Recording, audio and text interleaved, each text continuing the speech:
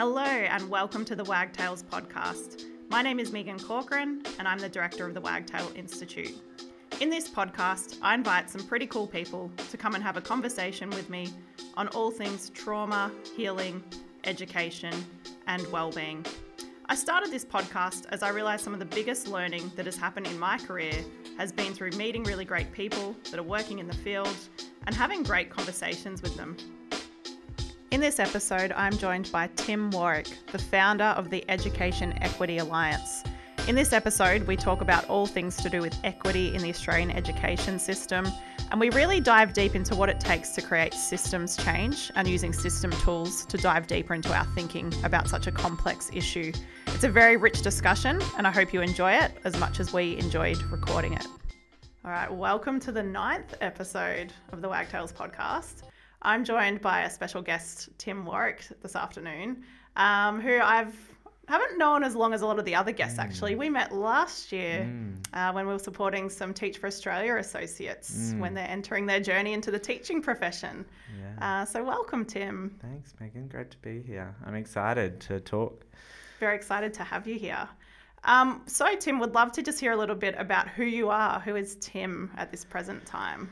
Tim's a Queenslander, currently living in Victoria and has lived here most of the last decade, so that means I complain about the weather lots. Still. Yeah, still. It's not old. But beyond that, I moved to Victoria at the end of my undergraduate degree to do the Teach for Australia program myself, and got placed in Shepparton, so northern Victoria. And that was the beginning of an amazing adventure into education. Being really upfront, I had studied law as my undergrad and was kind of pretty on the corporate path and had plans, but I was like, I'll go do this teaching thing for a couple of years, have that experience. I thought it'd be fun and I'd learn lots about the world. But I very quickly realised that education is where it's at, and the process of kids learning and discovering things for themselves and discovering what they're passionate about is just like so energising. And I also just think it's bloody hard. Like being a really disciplined teacher, a really skilled teacher is like an art. Yeah. And you meet those teachers, and I was very fortunate early on to be mentored by a couple of incredible teachers. That is not to say that I got nearly close to their skills, but I was fortunate to see that in action, and it's such an impressive, amazing thing. And yeah, I've been on the education train since then, and don't plan on getting off it, I guess. Because I just think it's so incredible and so wonderful. So that's what I've been doing for the last 10 years in various different roles, and now really passionate about equity, which I think we're going to talk a bit about today. We definitely will be talking about equity today. I'm kind of curious actually, because I feel like we both have been in education probably around the same amount of time. Like I was 12 years in schools, and it sounds like we've both sort of ejected ourselves out of the actual direct school environment to work on things now. So I'm curious about that part of the journey for you. Yeah. What's made you exit being in the school to now do what you're doing? Yeah.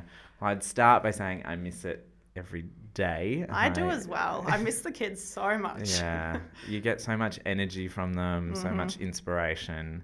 So yeah, I find that really hard part. Yeah. There was some really, a few phases of tough kind of decision making. I quite early in my teaching career ended up in a leadership role, so I moved into a deputy role at a primary school, which was incredible, and then after a couple of years of that was in the principal role for a couple of years.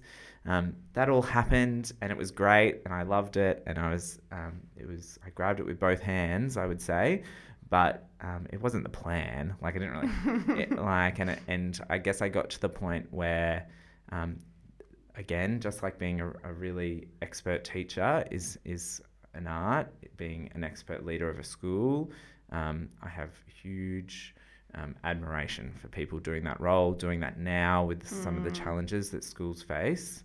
And I had to make a decision about whether I was in the position personally at that stage of my life to be able to give of myself in that way, because it is one of the things I think we need to reckon with as a system, how much it asks. But anyway, I made the decision in that time that I wanted to kind of press pause on that adventure.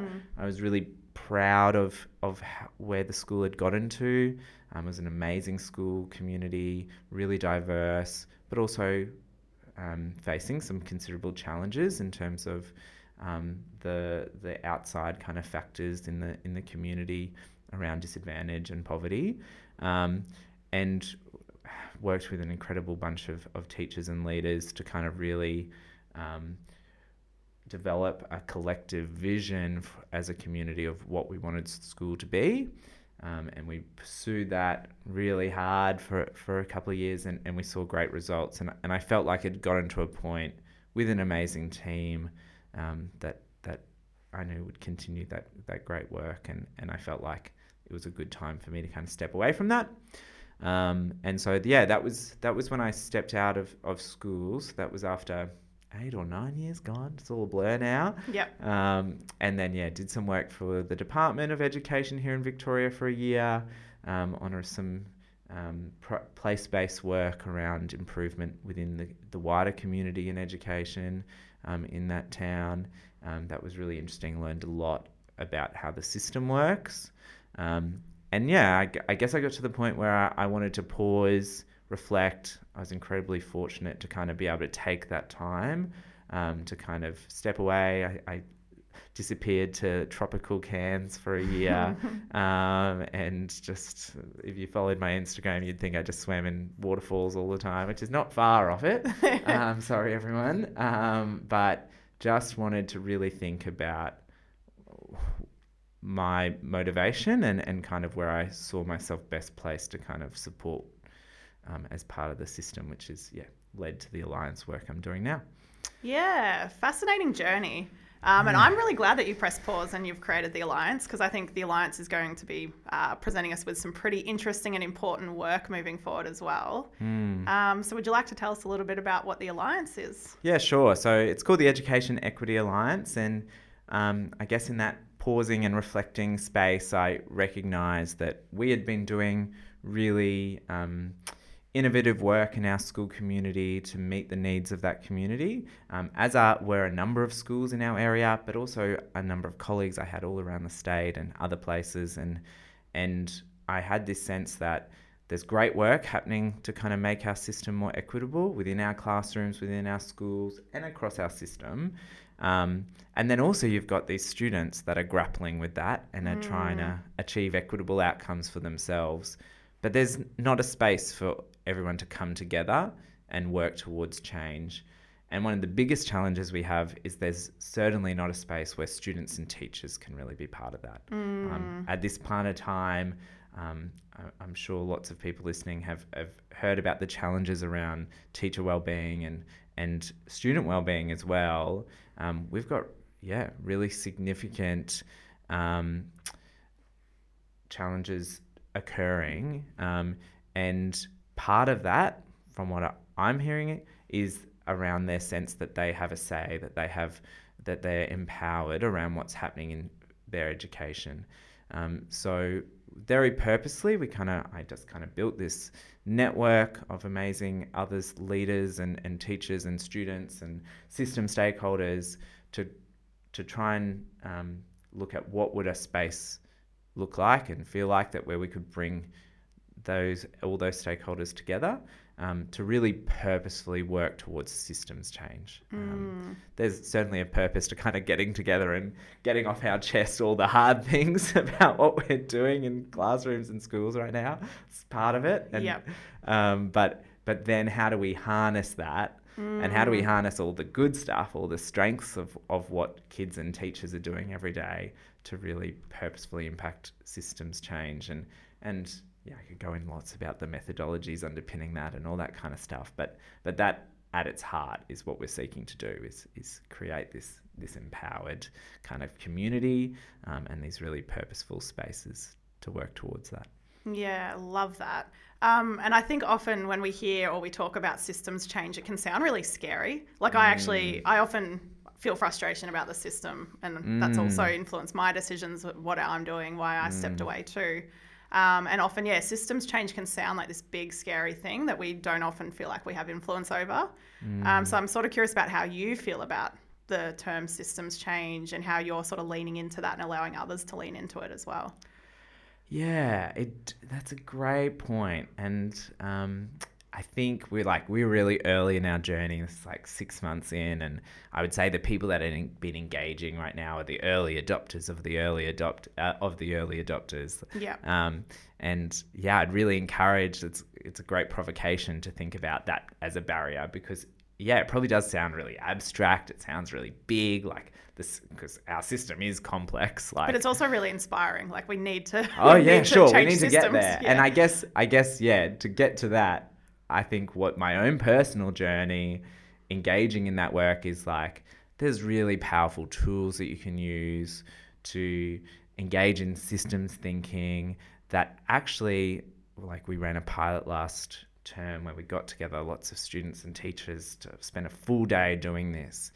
And it made these big, huge challenges that are having such a toll every day in classrooms actually feel manageable, because it allowed you to kind of zoom out and then drill down into what are the specific things that are really the structures and the mental models that are underpinning those really kind of painful, hard incidents that we're facing every day in the classroom. And then what we kind of can do is we can identify the points of greatest impact. And I think that's a hopeful thing. That's if we get to the point where we identify this really critical mental model, let's say it's about what a good student is. What is a good student? And the reason I say that is, and I guess it motivates my journey too, like in that reflecting time, I really came to see that the students that I was working with every day often, and the ones I was working with every day as a deputy and principal, were the ones with the biggest challenges and lots going on for them outside of school that meant just walking through the gates was an achievement. Yeah. And we were then taking them on this journey of education, and it was bloody hard for them. And they were feeling that every day and expressing that in their behaviour, in whether that was big behaviours and destructive behaviours, or whether that was shutting down or running away. And they would experience that often over years. And we would never acknowledge it. Like, because I don't think we had the language to. I didn't have the language to. I didn't feel comfortable to. I knew how hard it was for them. I knew how hard it was for us in trying to meet those needs and do that work, but we didn't acknowledge any of that. And systems thinking and systems change actually allows you to kind of sit in that moment and then drill right down into what is going on as a system for that young person in that moment. And I think, again, having done our early work and the pilot, I think what will come out in instances like that is that gets down to what we expect of students, and really that mental model of what is a good student. What is a student that is ready and willing to learn and is teachable, and what is the role of a teacher? And these are hard questions, don't get me wrong. They're huge questions. Yep. They're hard questions, and there's gonna be lots of different feelings about that. But possibly, given the level of kind of crisis that our system seems to be in, they're probably the conversations we need to be having. Yep. Because again, what systems engaging in this thinking and being empowered in this thinking allows you to see is that just dealing with that at the policy level, like we've got lots of policies about how to meet the needs of these students. Yeah. But if we're not addressing that, underpinning that is this deep conflict around what a good student is, what a good teacher is, well, those policies are going to have a tough time. And I think we're they're seeing pretty it. superficial. I think we're seeing a bit of that. Yeah. Yeah. Maybe more than a bit, but I'll let other people decide that. Yeah. No, that they're huge questions to really ponder and think about. I'm curious because I know you're in the early stages, but you have been engaging students so far as well. I'm really curious about what that experience has been like. Like, what are you observing when students come into this space to talk about equity? Yeah. I don't think I'm overhyping it. I think they love it. Like, I think they don't feel like they've had the opportunity to talk about it. We've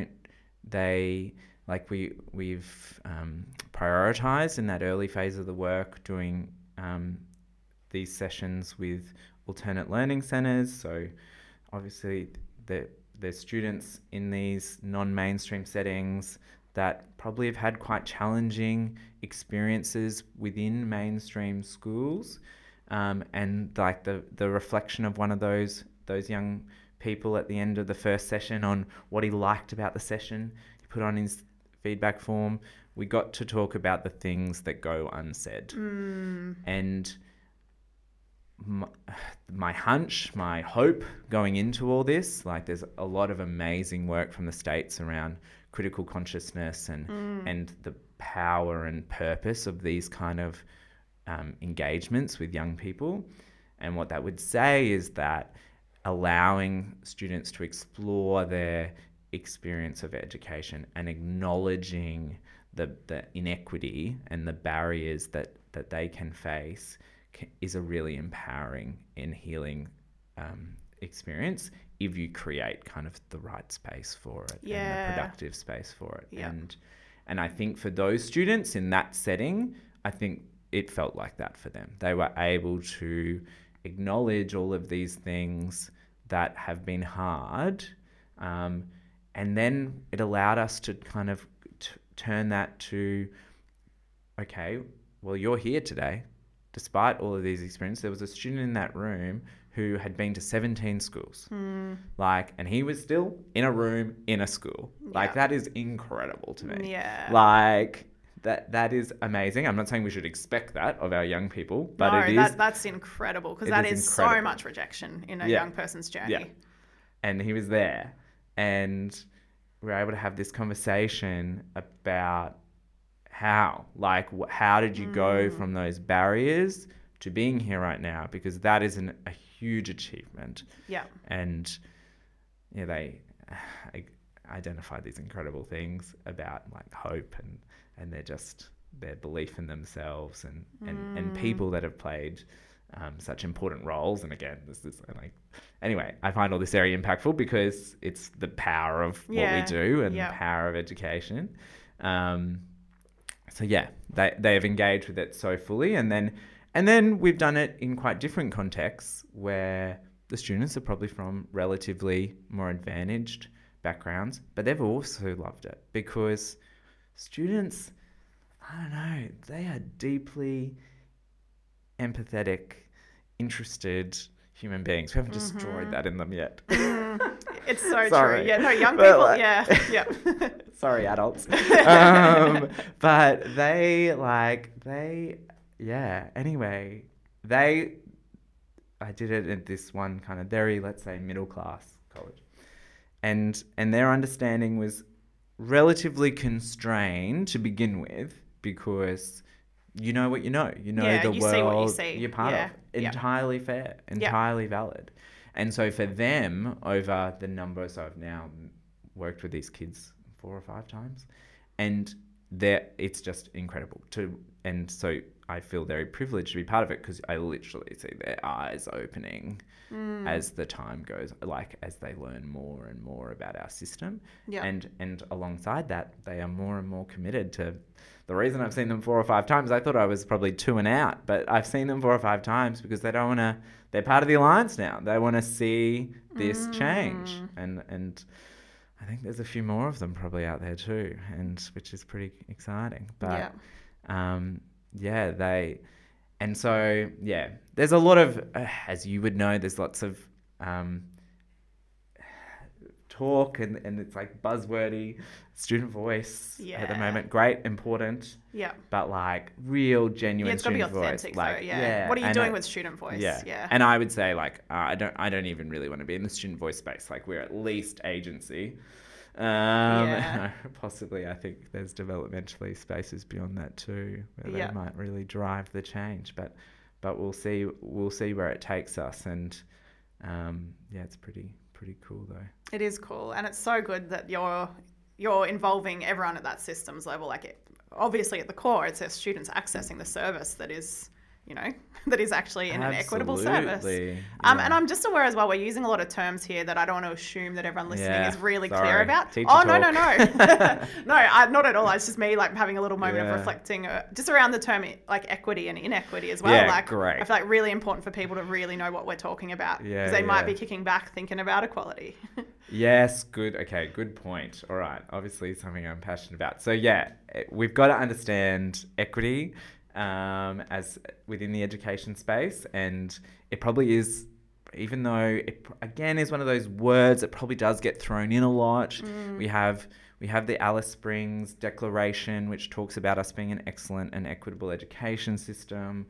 Nice, great, but we definitely, like, having now consulted, it's like over 150 different stakeholders around all of this. Like, we do not, unfortunately, have a shared understanding of what we're working towards as in terms of an equitable education system. So we've been really informed by a definition from an academic named Parsley Sahlberg, who's fantastic, and a colleague of his, Trevor Cobbold, and it talks about kind of like a two-pronged definition of equity, which is about both on the individual level, all students having access to an adequate education. So you'd have some measure around that in terms of getting to some completion point or something like that. Yeah. And then very importantly, equity of outcomes from a social group perspective. So basically there not being a correlation between student background and outcomes, and so that you would be able, obviously we're not saying all students, this is where the equality part is really important. We're not saying equality of outcomes. We're not saying all students need to achieve the same. Yep. We're saying that there's always going to be a span of outcomes, a range of outcomes, but the range of outcomes for the average, I guess, and ultimately the range of outcomes should be the same across social backgrounds. Yeah. Currently, as a system, we are incredibly far from that, and critically, it is getting worse, not better. So at the end of last year, the Productivity Commission released a report on the most recent National School Reform Agreement, which is what kind of oversees, one, the distribution of education funding between the federal and state governments, but also a number of important reform initiatives. So it reviewed the last one, which is going to end at the end of next year. It's been extended. But anyway, like that agreement is like a $320 billion agreement. Anyway, the Productivity Commission found that despite more money than ever before being spent on education in Australia, outcomes for the most disadvantaged students got worse. The gap in outcomes between the most advantaged students and the most disadvantaged had grown over the term of that agreement. So a recent analysis by Grattan Institute found, looking at Year 9 reading results on NAPLAN from last year, found that on average, Year 9, the most advantaged kind of Year 9 students, and that's based on family, background and occupation, they were 5 years on average ahead of the most disadvantaged students by Year 9. Gap. And that gap has, one, grown over a number of years, and two, also just literally kind of grows as you go through school. So at Year 3, the gap was still 2 years, which anyway. So the gap starts early but gets worse. So obviously there's multiple intervention points at the moment, and I want to preface all of this with saying there are tens of thousands of people across our system and across all layers of our system working incredibly hard to make that better.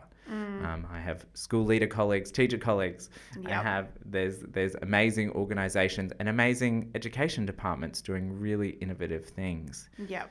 The challenge we face, though, is that at this point, that inequity is stuck within our model of education. Yeah. We have no evidence that we are bringing it unstuck. Yep. So that has been, I guess, a key motivation of the Alliance is being like, well, we need to engage in the type of thinking around what can cause it unstuck, and we welcome all people to come on that journey if they're passionate and wanting to engage with it. And certainly we're doing lots of talking and outreach to the system, capital S system, Yep. as we go. Yeah, huge, like a lot there. I'm curious, have there been any hints or insights around what causes the gap to get so big by year 9? Yeah, great question. It was really interesting kind of working with the students to identify the key barriers, because so much of the conversation around equity in Australia and Australian education comes down to money. Yeah. There's a huge focus, and we literally, in Victoria at least, have equity funding. Like the money is meant to be the thing that will deliver the equity. And students certainly identified that discrepancies around resources can be a barrier, can be a factor.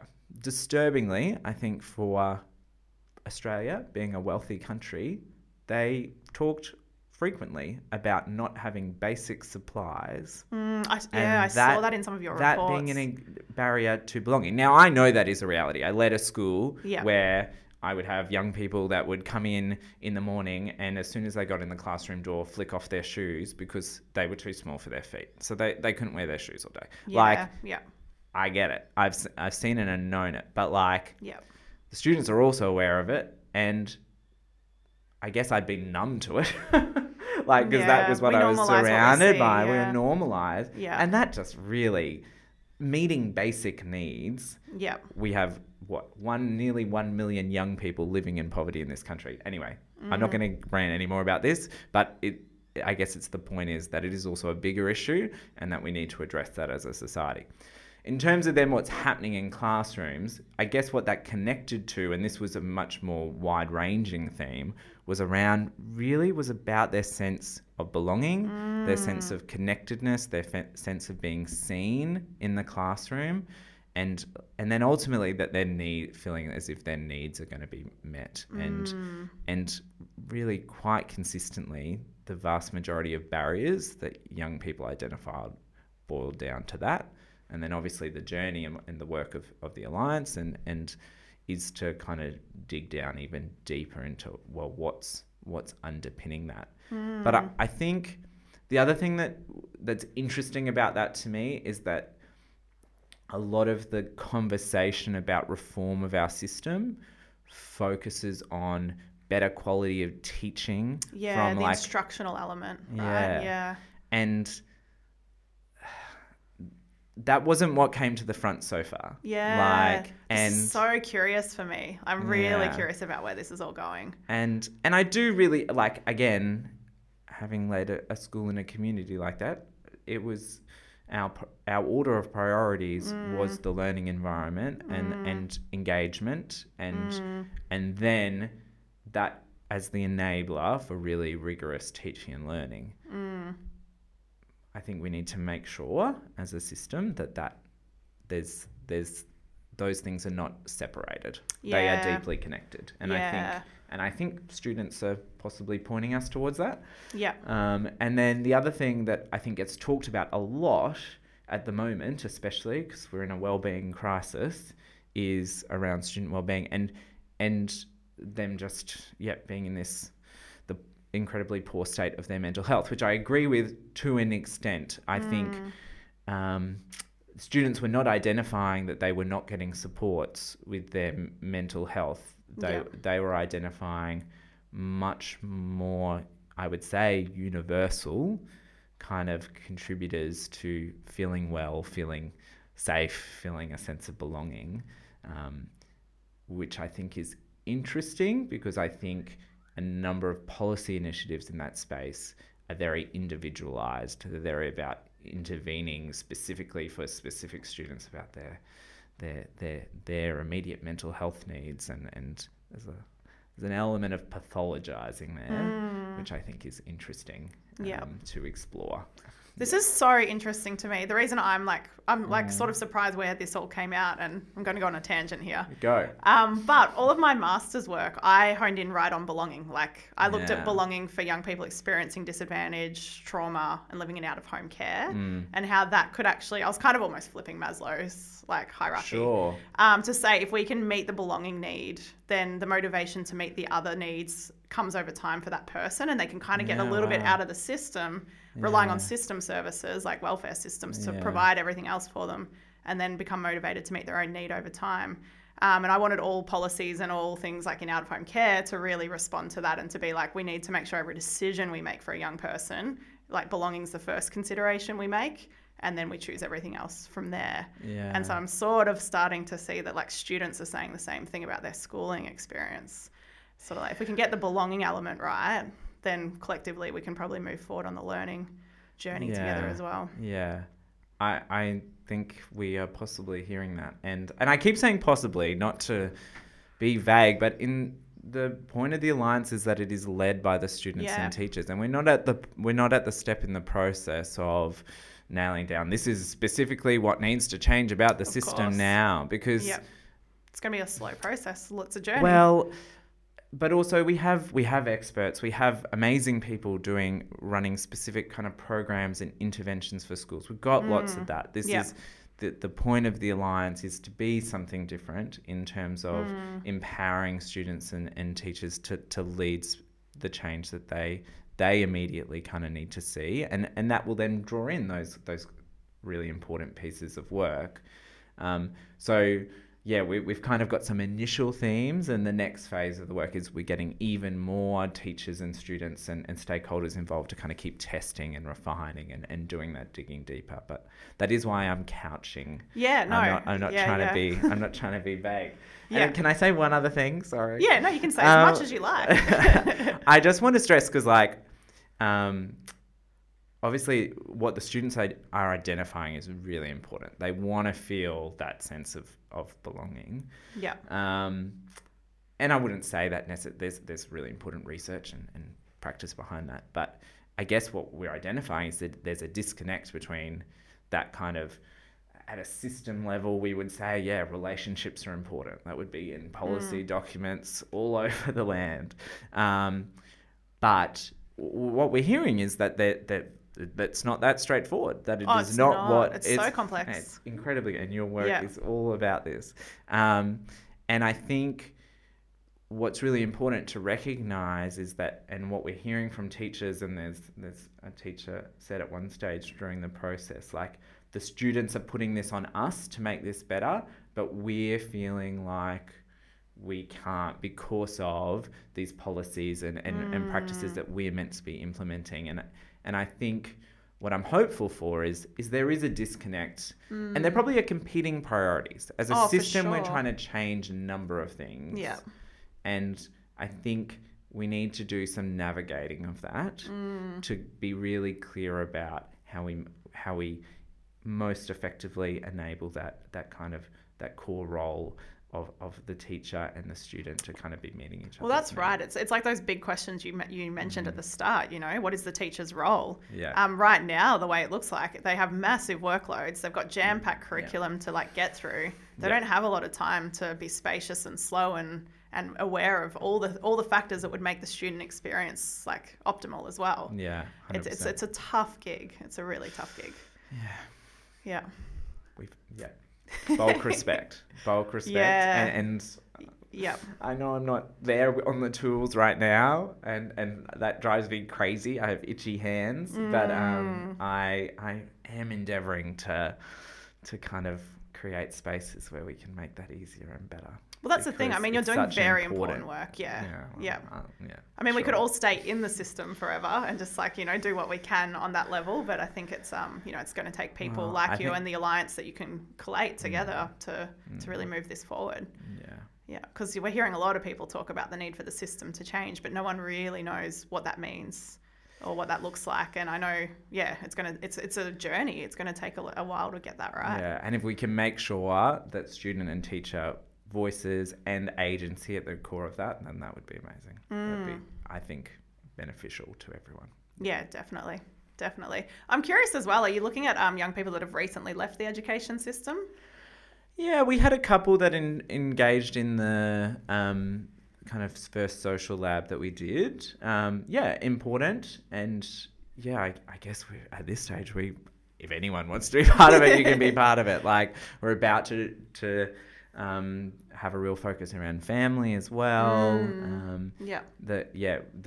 The work will be much richer, and we'll be able to kind of really clearly identify what's happening in the system. Yeah. From a systems thinking kind of perspective, by getting as many inputs as possible. So, the reason I just asked that question was I'm aware when I'm in a system, I'm not always aware of what the system is feeling like and looking like until I get out, and then I can reflect and be aware of what I felt and what actually happened for me as well. Yeah, and I'm sort of curious about students who have just recently sort of left and they can now see what's going on or reflect on that. I think it's really important to have both. Yeah, for sure. Yeah, and I know you're not saying that. Yeah, but I think we're definitely aiming for both of those things. Yeah, for sure. Yeah, cool. Awesome. So you're missing the students, obviously. Yes. Missing being in the classroom, missing being in leadership as well. Yeah, because I definitely love working with teachers. Like, I saw my job. I'm chuckling because I'm like, I wonder if my teachers that I led are going to agree with what I'm about to say, because I think I was pretty annoying sometimes. But I saw my job as a leader to make their job easier, but and more purposeful, to make sure that they were getting out of their work that incredible joy that comes with teaching. Like, that really was my goal. As a leader, I think it was really hard to achieve that goal at times, and I don't miss that part. Like, as a school leader, and I think this is a real challenge they face currently, they have a lot of masters, and that is one of their priorities, but that unfortunately they do have priorities that probably are in conflict with that. And it's on them to kind of navigate that, and lots of them do it and do an amazing job of it, but let's call it for what it is. That's a hard task. Like, you've got the education departments telling you one thing, you've got families on the phone telling you another thing, you've got an angry student telling you one thing, and you've got your teachers, and there's be lots of people I'm forgetting there, but that's complex work, and it's pretty overwhelming. So yes, I miss that kind of direct work that you get to do with teachers and with young people as a leader. And I think being a school leader, you have amazing kind of agency within your school community. And it's such an important job. It can be such a rewarding job, just as being a teacher is such an important job. And I do miss that part. And you're missing that sense of connection in a community. Yeah, I was just curious about it because it's something that's coming up for me a lot recently as well, where I'm just really reflecting on that time working leadership in a school as well. But you did touch on... Do you get itchy hands too? I do. But at the same time, I do. Like, you mentioned it sort of earlier as well, is just what we expect of people in those roles as well. And you can do it for a period of time, but you're very aware of what it's taking from you as well.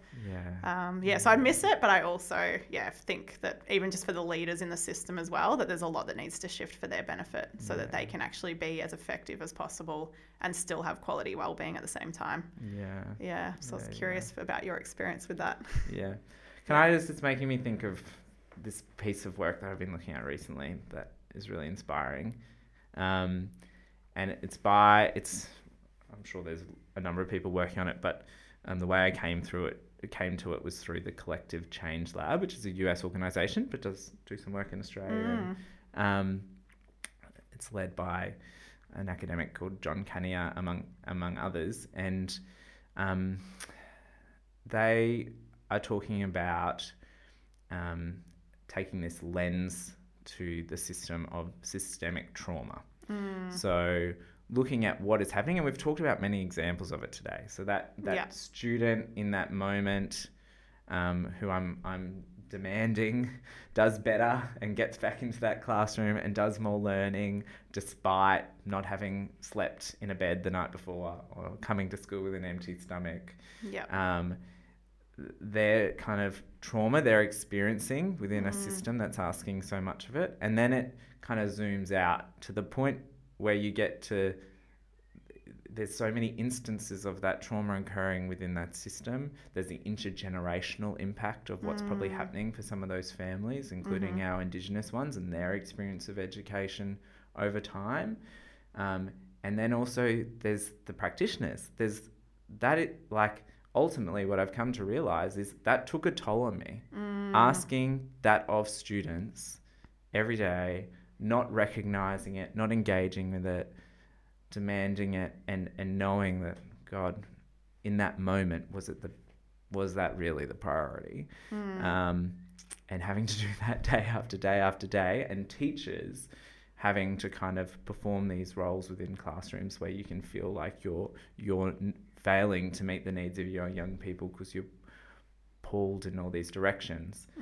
It then kind of builds and builds to this point where there is this trauma sitting within the system of how the system is currently working.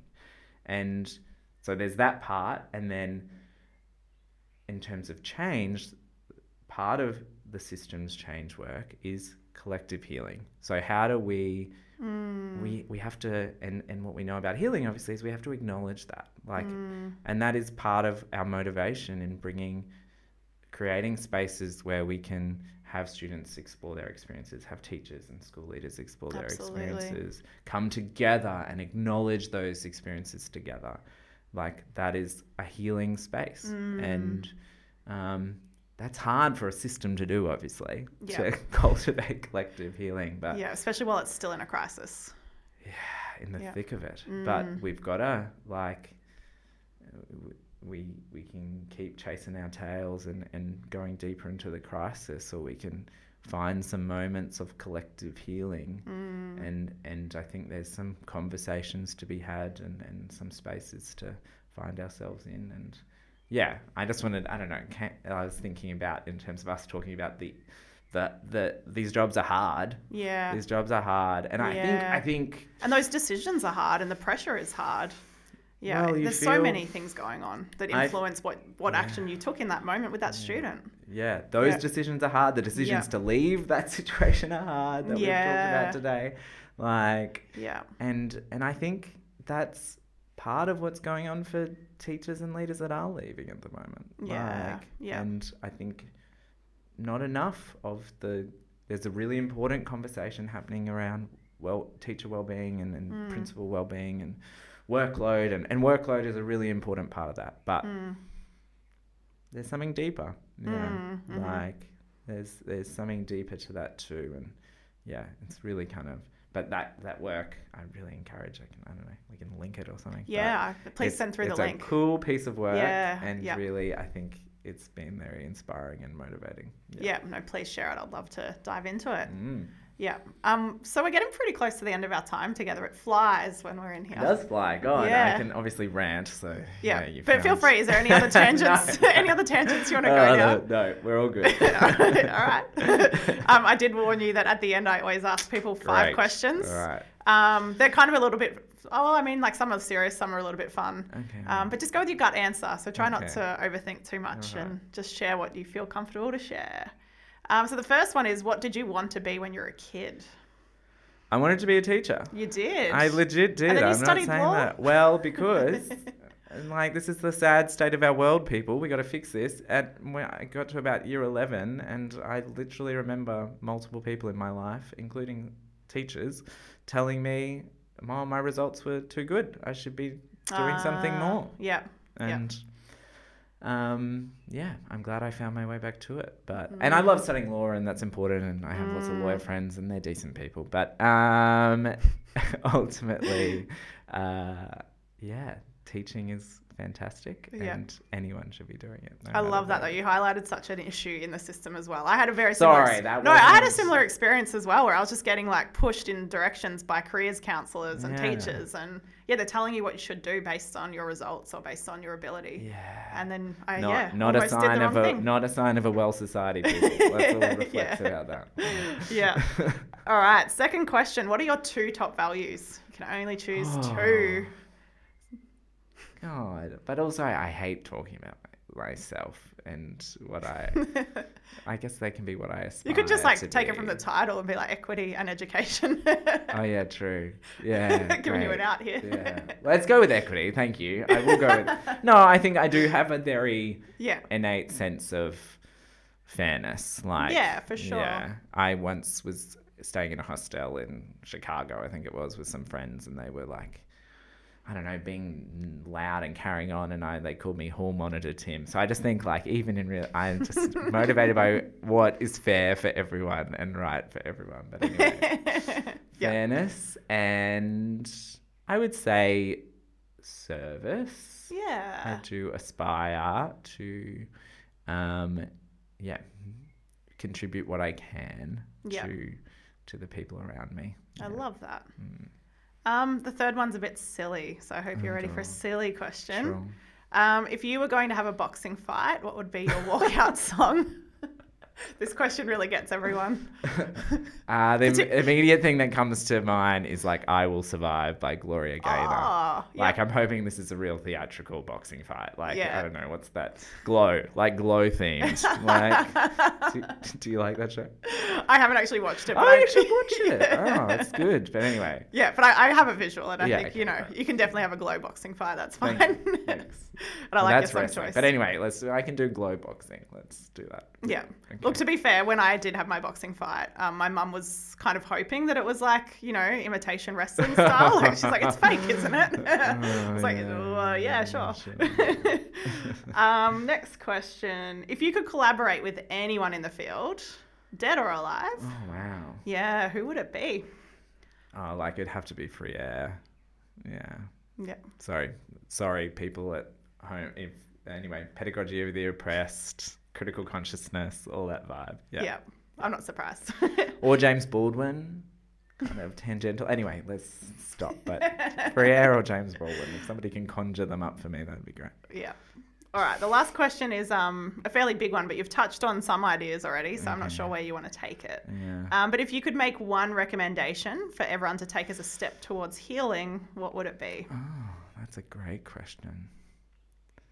Really good. I don't know, as somebody who's been therapized quite extensively, like I just think whether you create the space for yourself internally, I don't know, writing, or whether you create the space for other people, just to acknowledge the feelings and what's going on.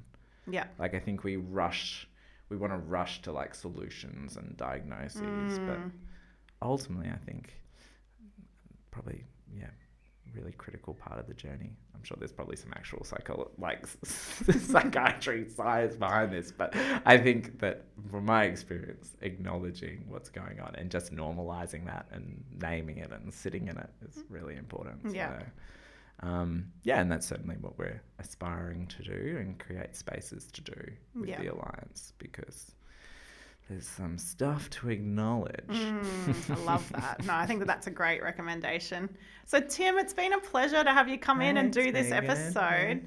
If people do want to become involved in the Alliance, how do they go about it? Easiest way, we have a website, educationequityalliance.com.au, and there's a way to contact us or to join our mailing list on there. So, love to hear from people. There'll also be a link to that in the show notes as well. So we'll cover it. Even easier.